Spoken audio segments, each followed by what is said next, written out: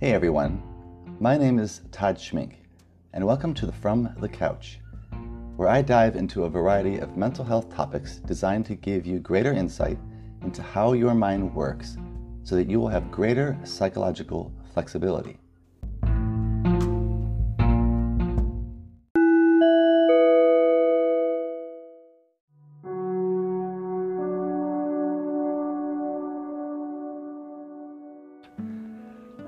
What is cognitive fusion?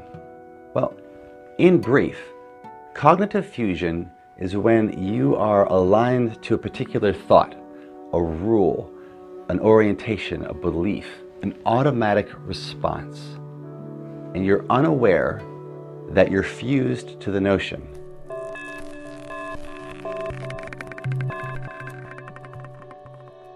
In other words, you're proceeding as if that thought, that belief, that memory is 100% absolutely true. How is this a bad thing? Well, if we are that firmly attached to the idea, there is no room, there's no flexibility, there's no room for adjustment. It's extremely rigid. Now, in some situations, I would bet in a lot of situations when we're dealing with the outside world and things that need to get done, like the job that needs to get done, it's good to have a stronger framework that you want to proceed through in order to be successful when it comes to those things. However, even with projects, if we are too rigid and there's no compromising, it often doesn't end the way that we hoped, doesn't end well.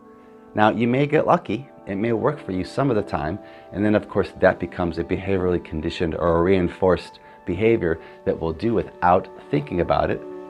Again, cognitive fusion.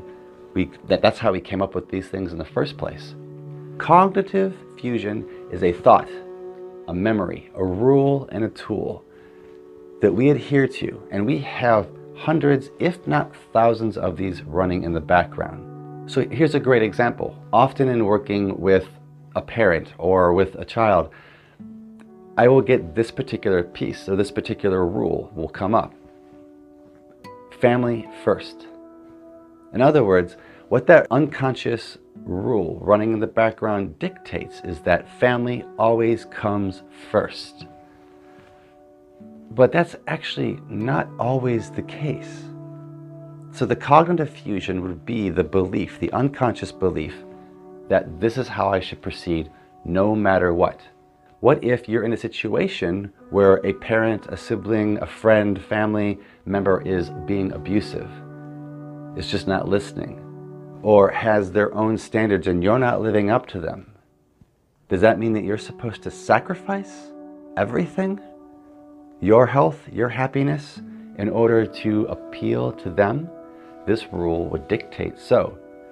So in this situation, as in many other situations like this, cognitive fusion is again just simply a rule or a tool running in the background, which dictates that this is what absolutely must be done here, no exceptions. So this is why as an ACT therapist, I would introduce something like diffusion or cognitive diffusion, where you actually put the rule out there. You write the rule down in front of you. Oftentimes I even stop my patient and say, hey, did you realize you keep saying family first? And usually in many more words, but I'm gonna boil it down for you. Family first, would you say that this is the rule that you follow? And they'll be like, oh yeah. I'm like, well, is this where a lot of the conflict is coming from? And then more importantly, does it line up to the values, to your personal values? So cognitive fusion is simply being stuck in a belief as if it's 100% true. And then therefore diffusion would be pulling these cognitive fused programs up into your consciousness so you can actually see them and observe them, so that you can choose whether or not this particular rule is useful right now when it matters most, and does it line up with my values?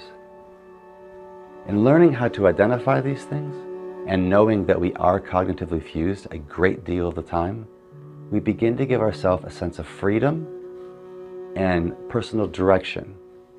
that may not otherwise be available to us. I hope you found this useful, and may you be well.